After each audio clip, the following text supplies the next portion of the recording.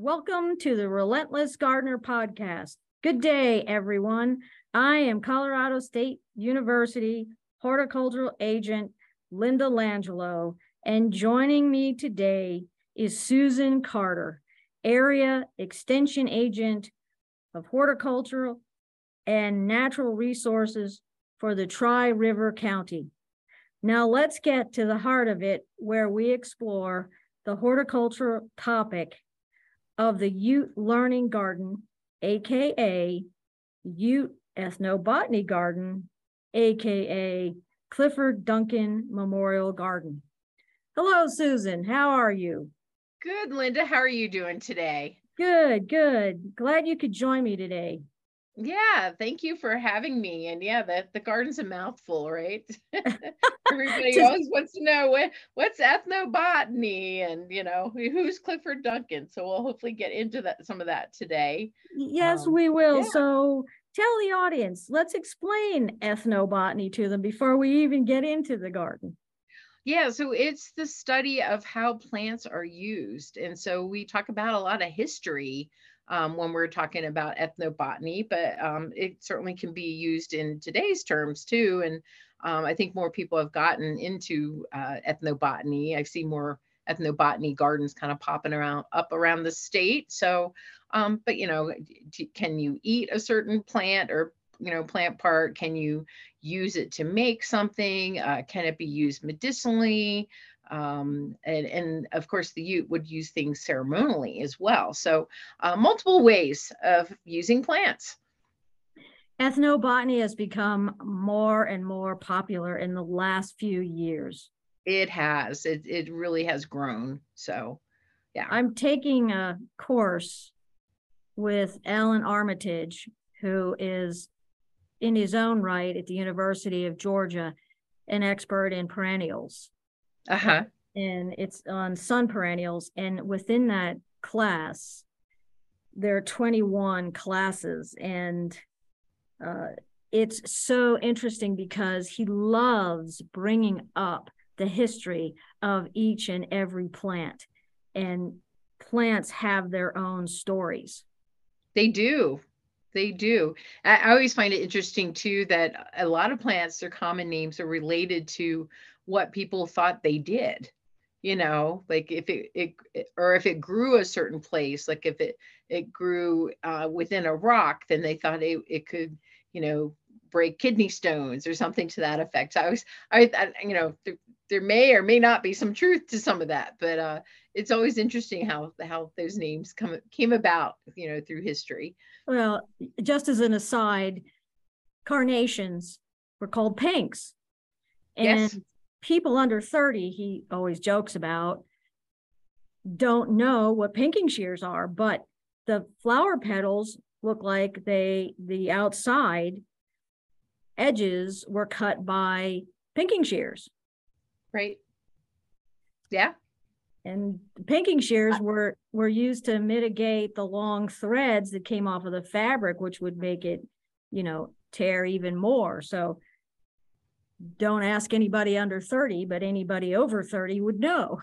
Yes, I will admit I know that. So I'm right there with you. Yeah. I'll admit I'm over 30. Won't admit anything else, but that's a good way. That's a good way to put it. Yeah. So back to the ethnobotany garden. Yes. Yes. It started out of the ethnobotany project. And so the Bureau of Land Management partnered with the Ute, and they developed this ethnobotany project. And it's a little hard to find online, but if you do a little digging, you can find it. But that was kind of the premise behind the garden. And so BLM, the Ouray Uinta Ute tribe is who we work with. They're also called the Northern Ute people, just to distinguish themselves from the Southern and the Ute Mountain Ute. The U.S. Forest Service, of course, Mesa County, because they donated the land for us to use, CSU Extension, and of course, our Master Gardener program, as well as our native plant master program has been involved in this garden. And many of the master gardeners are trained as docents. And so we do a training, BLM comes in, does some archaeological type training. We do more training on like how to greet kids and keep them engaged, and how to focus the tour for, what's the teacher want out of the tour, or what does the group want out of the tour. So anyway, it's been a great group of collaborators. Unfortunately, with COVID, we've not seen much of the people. We did have a local Ute Heritage Day at one of the schools this year, so I got to see them there. But they were kind of hit hard with COVID. So we're hoping next year we'll see more of them in the garden. And sometimes they'll visit and just leave, tokens. I might find like a God's eye in the wiki apps or something like that. And I just leave them because they left that as a gift to the garden. And they consider coming to this garden as coming back home. Which I know kind of jumping out of order here of what we kind of discussed, but if you want me to keep going, I'll keep going. Well, it's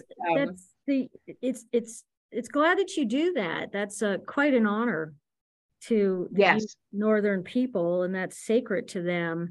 Land was always sacred to Native Americans, period. But the Northern Ute people, are they involved in the educational process? Not typically, with the exception of that Ute Heritage Day that's done at a middle school here. We have invited them to do a beading class. So we're hoping next year they can find the time to get out here. They've been very busy. The Ute elder that we work with right now, she Betsy covers like 7 states and represents the Ute people. So she's kind of spread thin. But we started with Clifford. Clifford Duncan was just an amazing man. He did just all kinds of stuff, but he was really a keeper of culture and an Indian historian. He was a Northern Ute elder. He would go and speak to people, and so this garden sort of grew out of that, wanting to keep the culture alive. Like, how do we keep, because everything was spoken, it's not written down, it's spoken. So this garden's a way to try to keep some of that cultural information alive. And so having all these native plants organized by different life zones or elevations, because they would move through this area seasonally. So they really consider, when they come here, the Grand Valley's home. And they would, get out of the valley when it's 100 degrees. They would avoid the pinyon juniper area when the gnats were so bad. So they would, seasonally move and follow the food resources, and, and based on the weather too. So it just touches my heart when they come here, because when they do come visit with us, they call it home. They call, coming to the Grand Valley home. And of course it was the Grand River first, not the Colorado River, but they'd like to come. They have brought some of their youth, and we've actually put some of their youth through a tour to just keep the education going with that generation. Just like our generation, they're on the electronics and they're not really sitting around a Ramada that we have here and telling stories like they used to. So unfortunately, modern ways have, impacted them too. So.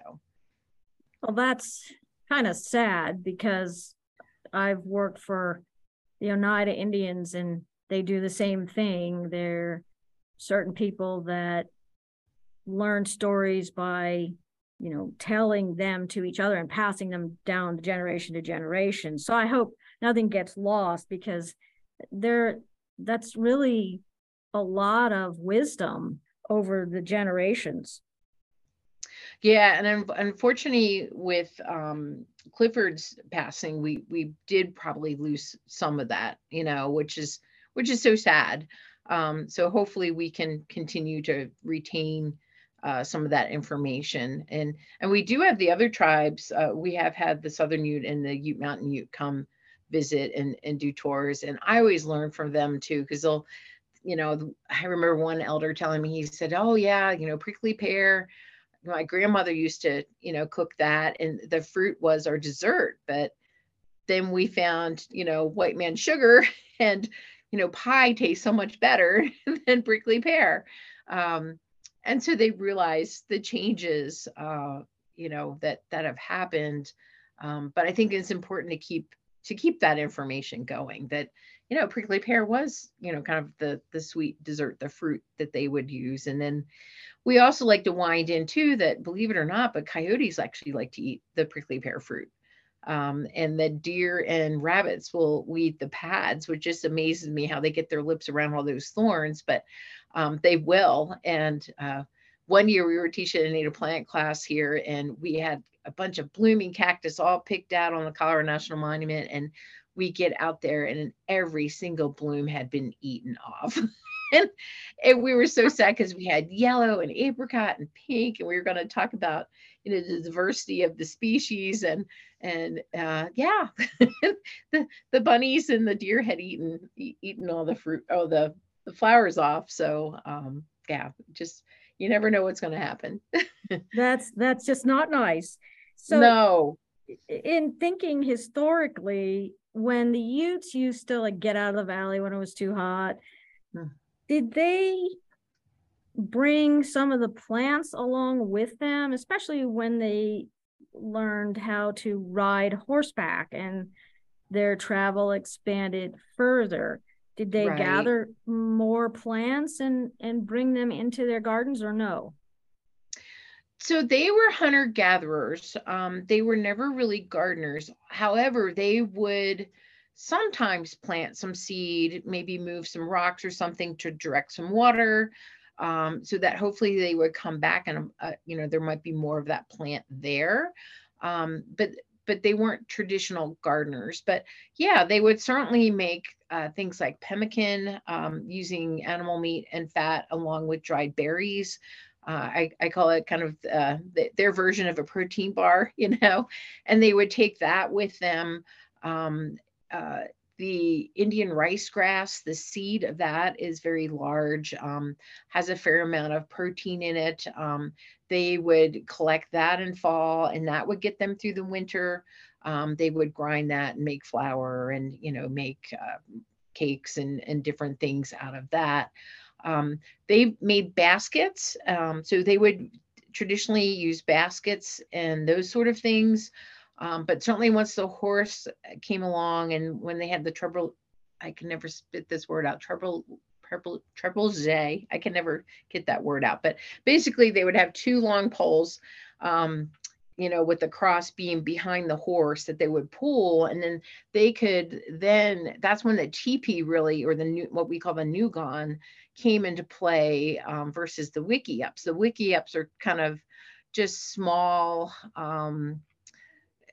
little, teepee sort of shaped structures, but much smaller. I almost think of them as like a little tent.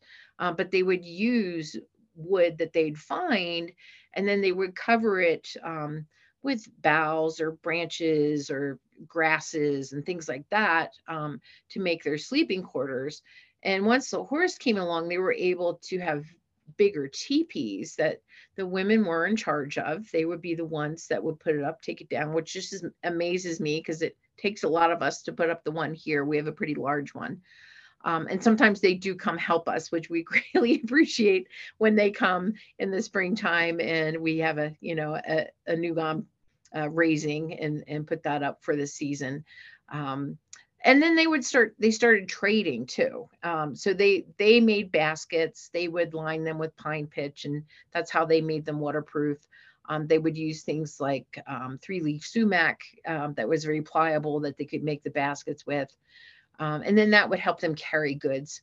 But then they would start trading and for pottery and corn and things like that. And they would trade ghost beads or maybe baskets or other things that they had made or collected in trade for the corn and the pottery. Oftentimes though, they wouldn't lug that pottery all over. They would stash it. So sometimes you might still find like in the woods, like an old kind of cache of pottery. And, they would use that to hold water and different things, but they would know that that's there. When I come back next year, that'll be here. So they would kind of store some things so they didn't have to haul everything all around with them. That's good to know. That's interesting. Tell us Yeah. tell us about some of the other plants in the garden. Yeah, so as I mentioned, it's arranged by elevation. So we have a desert area that has yucca in it, and desert four wing. In the four wing, I always say I want to know who was the first one who tried this and figured this out, but the Navajo and I think the Hopi were the ones that were feeding their kids blue corn, and they just weren't getting enough nutrition. And somehow they figured out that if they used the seeds of the four-wing saltbrush, that they could use it as a culinary ash. And for those of you that like fancy restaurants, some restaurants still will use culinary ash in some preparations. But basically, you're using that seed as a bed that you then would cook the corn in. And they realized that it enhanced the amino acids and some of the nutrients within the corn. So it just amazes me how they figure these things out.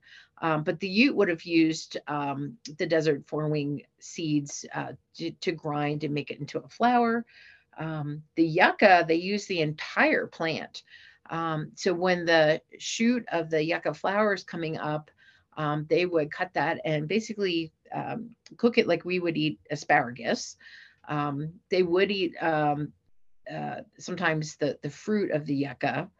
And there is a native moth that lives its entire life cycle in the banana yucca, just within the flower portion, and it does the pollinating, and of course, it has a mutual agreement with the yucca, so it reproduces.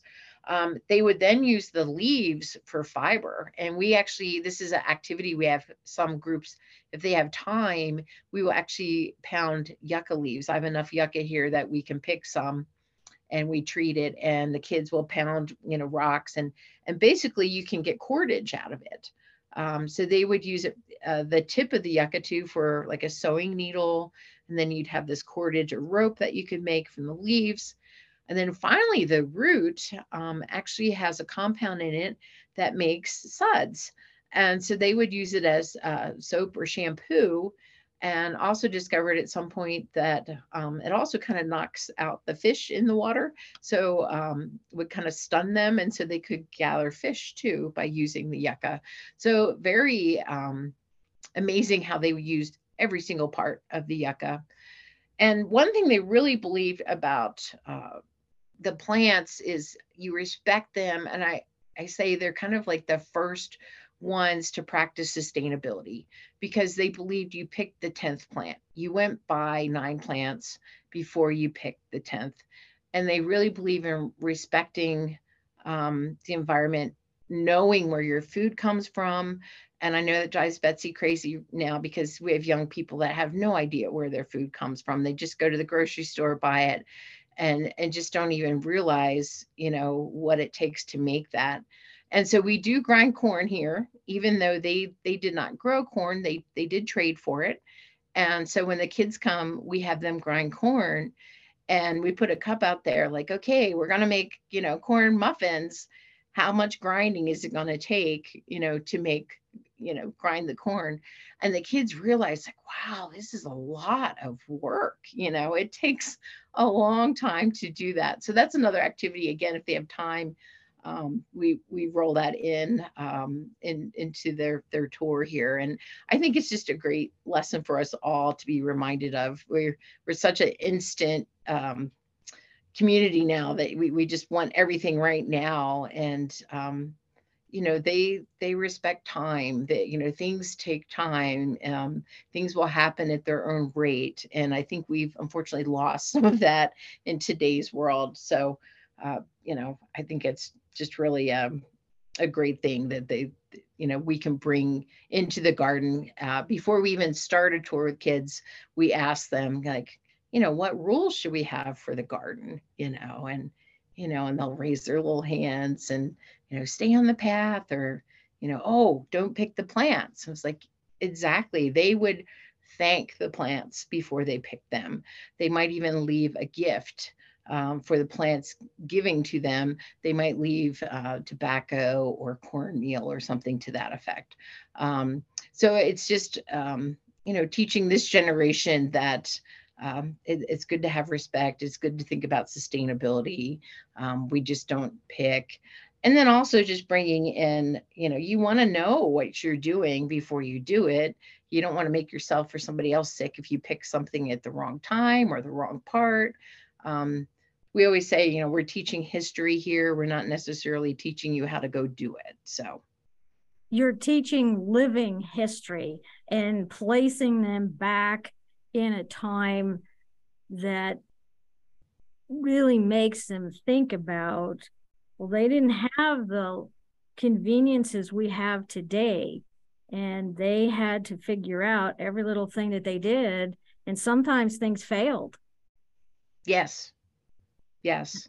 And it's not to say the things that we do today, we try things and not everything succeeds, but it's the same, but it's, it's more advanced now. And I don't think that a lot of people know with, when I worked for the Oneidas, yes, they paid a lot of respect to the plants.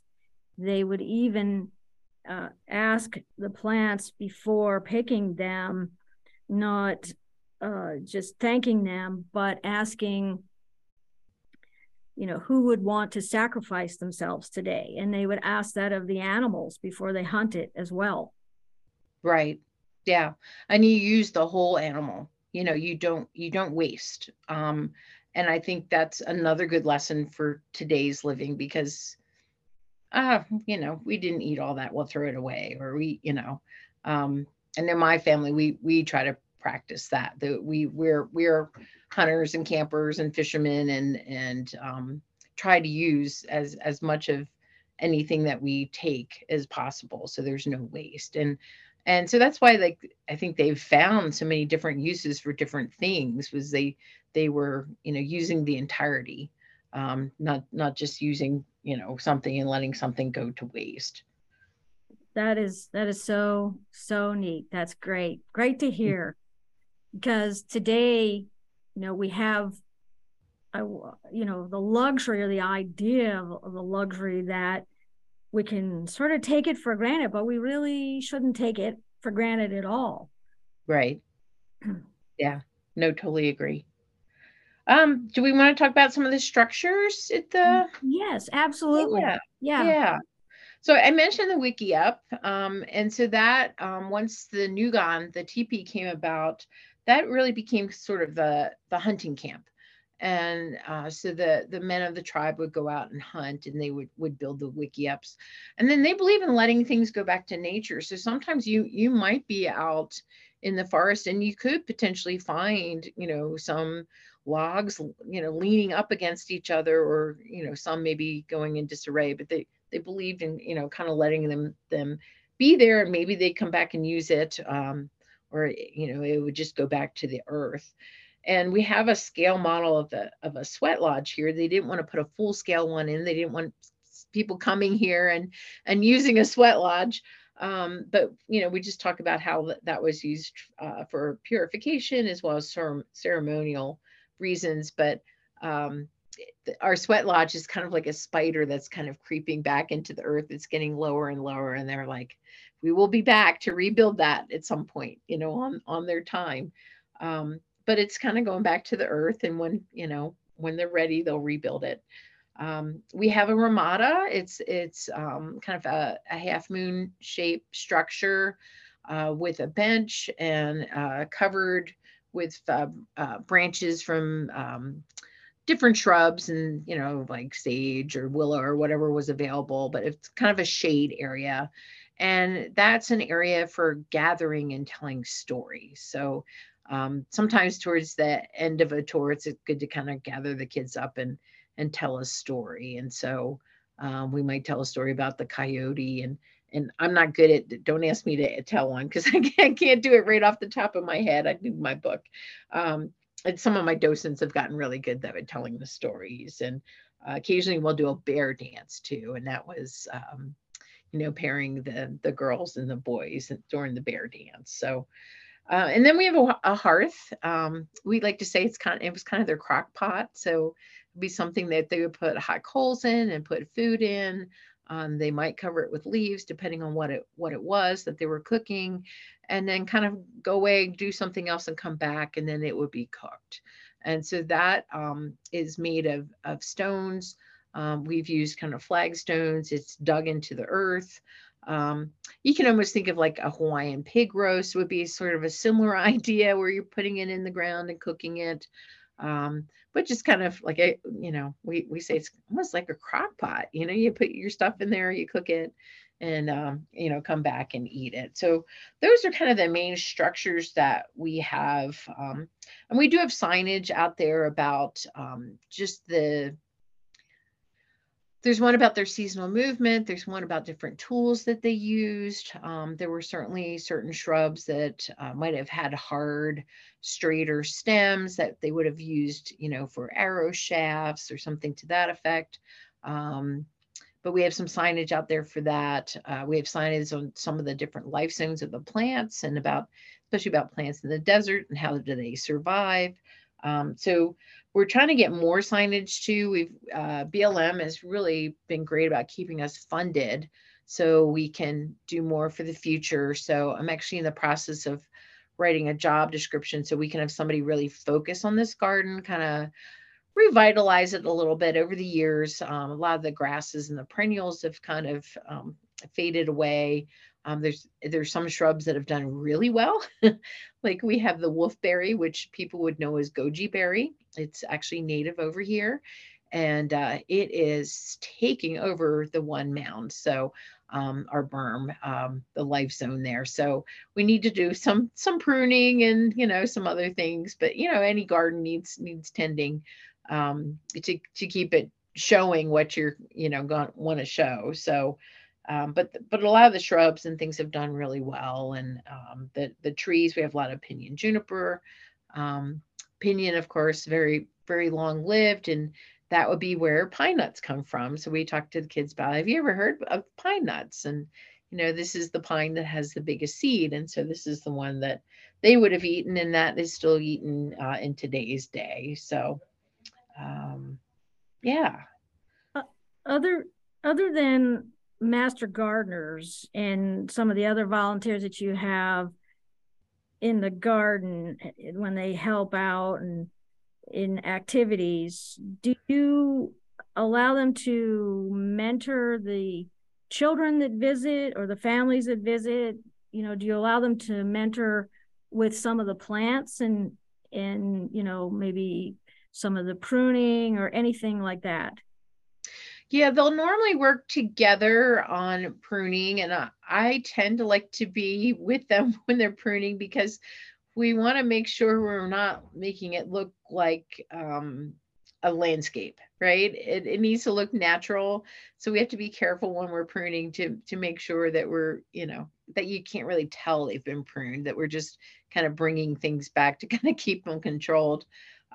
They do mentor others to be docents. And we do have a Master Gardener mentoring program where when they're an apprentice, they get a mentor. So, and it's really kind of their interest. If they're interested in this garden, then they can get involved. We'll have a couple spring trainings. And then they'll take turns depending on availability. We had over 400 kids come through this garden this year. We had that many groups. So Molly and I did quite a few of them. A few of our Master Gardeners were traveling more this past year just because the COVID situation got better. So some of them weren't as available. So staff ended up doing quite a few of the tours. I got good enough with my plants this year. I didn't even need my book. Somebody was like, oh, we have some CSU interns coming. Can you give them a tour? I didn't even use my book. I just, at that point, it was in my head that I could do it. But yeah, we had all kinds of groups, anywhere from second grade through high school, even the local college. they have a group on survival. So they came out and I kind of gave them a tour, and then they actually did an activity that they had prepared in class. And so they had to kind of show some survival techniques. So, we get different requests for different reasons. Some people want to know the Ute history and what they're doing. Sometimes we use it more of a native garden, and they really want to use it more for conservation programming. So we kind of tailor the talk to that. Pollinators, we sometimes will talk about pollinators. And the sumac's pretty cool because small mammals can actually pollinate that one. So I think chipmunks and mice can pollinate that one, as well as regular flying insect pollinators. So we talk about that as well. So yeah, they're really modified. I've had retirement homes come through. We had a group of disabled people come through, one group, but I don't remember the group's name offhand, but luckily all of our gardens here, the pathways are pretty flat. They're all compacted, decomposed granite. So there's no problem getting through a stroller or a wheelchair or a walker or anything like that. They can, navigate through that. So it's really a garden that's open to all abilities. And we do see a lot of people come through it. We have some cameras here because it's a, public space. And unfortunately, every year we do tend to somewhere on the property have some kind of vandalism, which is really sad. But anyway, sometimes I look just to see, like, and you'll see sometimes families out there reading the signs and walking through the garden. And a lot of times the kids will ask us on their tour, they're done with their class, like, can I bring my family? It's like, definitely, yes, you can come bring your family and just walk through. So hopefully by the end of next year, there'll be even more signage to even make it more of a walkable tour. But there's certainly plenty to look at even now. So we do take the new gun down for winter, though. It just, with the winds and everything else, it's just too rough on the TP to leave it up year round. Right. That's great. You have a huge diversity coming through the garden. Yes, And we do. We say 2 to 90, so all ages. That's great. When can people visit if they want to take their family? Anytime. During daylight hours, it's fully open here. It's found at the Mesa County Fairgrounds. It's just south of the city of Grand Junction, off of Highway 50. They can come in anytime.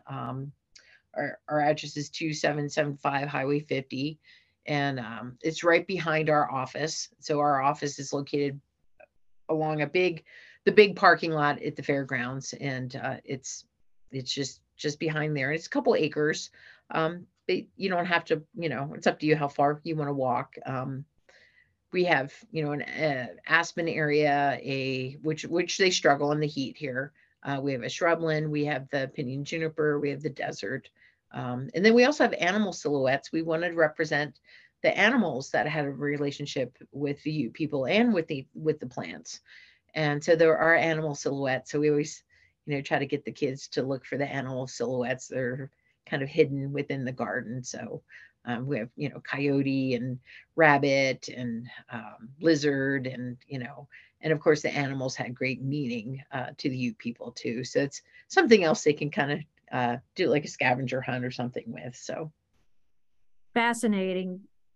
With the BLM funding you, do you entertain private donations from folks if they wanted to help support the garden?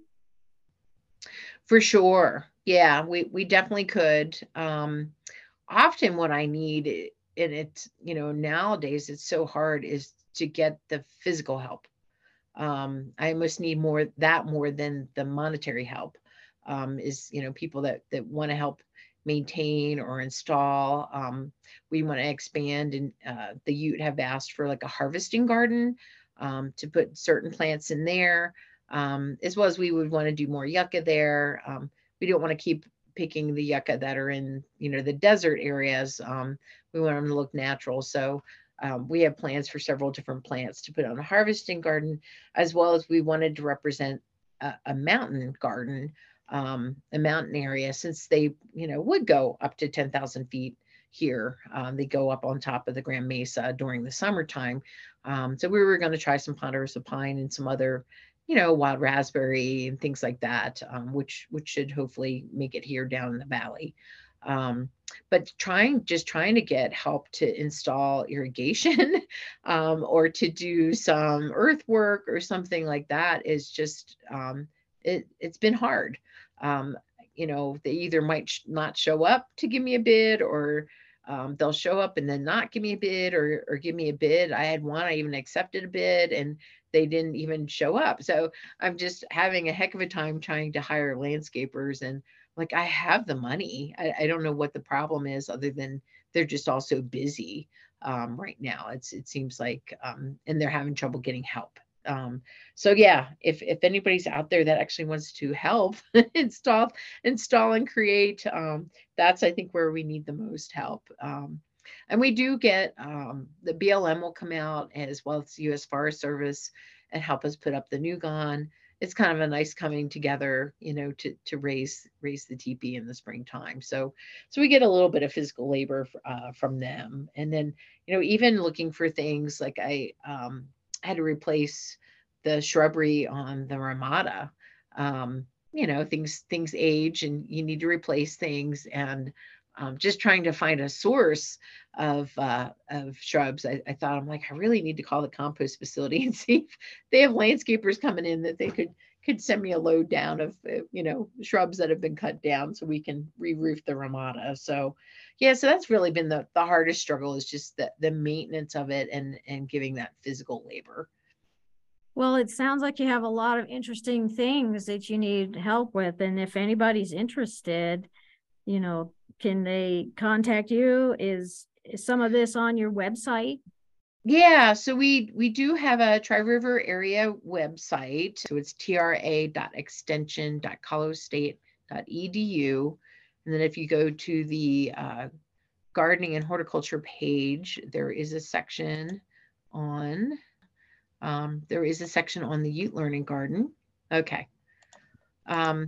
Yeah, so it just tells you generally about what is the garden. It does talk a little bit about Clifford Duncan. He also was a U.S. Army veteran. So he did just a lot of amazing things, was a leader in the Native American church. So you can read more about Clifford, what is ethnobotany, what to expect when you want to come for a visit. So if you want a formal visit, if you just want to come and just walk around, you need to call us at least 2 weeks ahead of time, so we can make sure that we have docents that can help you with a guided tour. But as I kind of mentioned, we do K through 12 classes, college classes, youth groups, scouts, other adult groups. I did a group over 50.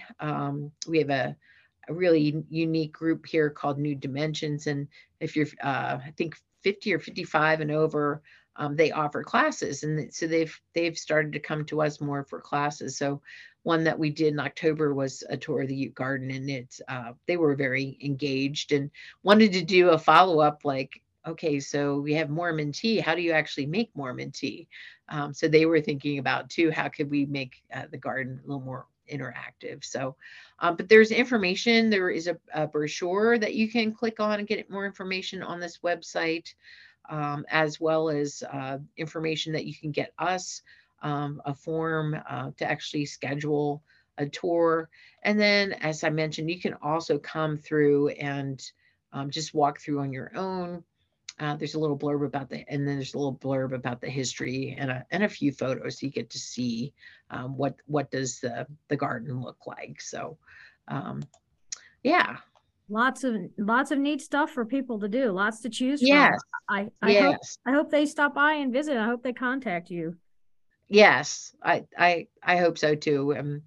Next year we'll start in spring. Look, getting a little cold now, and some of the plants have gone dormant, so it's not as good to come through in winter. I mean, certainly there's plants that have held leaves or evergreen that you can see, and the signage is year round. But today the wind's howling. I don't know if you can hear it in the background, but a little windy to be out there today and cold. So usually, usually spring through fall is when we do the majority of the tours through the garden. Good to know. Is there reading material that you would recommend for those interested in learning more even before they come out to visit the garden? Yeah, so Sally Crum was one of the people that kind of helped with the garden. She was with the U.S. Forest Service, very instrumental in helping get this garden going. And she's retired now, but she has a website. I think it's just sallycrum.org or .com, and she has books. Her one is People of the Red Earth. I want to say that it's just a must read, that you need to take a look at. There's a new book, and I'm trying to find the title of that one right now. Molly has read it. I have not read it yet, but she was really impressed. And let me see if I can find it. We had it. It might even be listed. Might even be listed on our website. And I think you're right. I think it's http://sallycrum.com/. Yeah. Let me see. Yeah, resources. Molly put together a list of resources that are located online for us. And so there's Planting a Seed, the Ute Ethnobotany, a collaborative approach in applied anthropology. And so Sally Crum and Betsy, who's the elder that we work with the most, is in that publication from 2012. There is a Ute Indian tribe website that you can find online. There's that ethnobotany project that was done by BLM that you can search for online. And boy, I'm not finding the newest book that she had. Maybe I can send that book to you, and you could post that somewhere. But I know there was a new book, and I just am not finding the title of that. Unfortunately, I did not write that one down. Be happy to do that for you. Yeah. It's Yeah. But it was a book by a gentleman. I think he talks a lot about the structures and history, and so it's pretty interesting. So all important and good information to know and to pass on. right. Yes.